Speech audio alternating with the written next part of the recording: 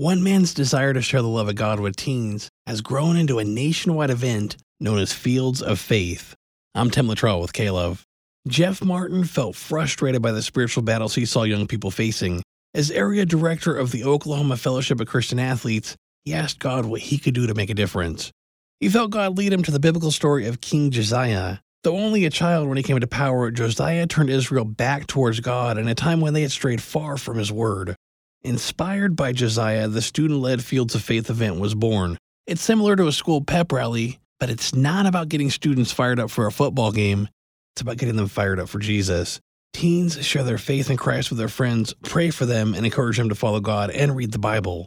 The first Fields of Faith gathering in 2004 had just 6,000 participants in a couple of Midwestern states. Now it draws more than 190,000 teens in 500 high school football fields and gyms nationwide every year. Thanks for listening. I'm Tim Luttrell with K-Love.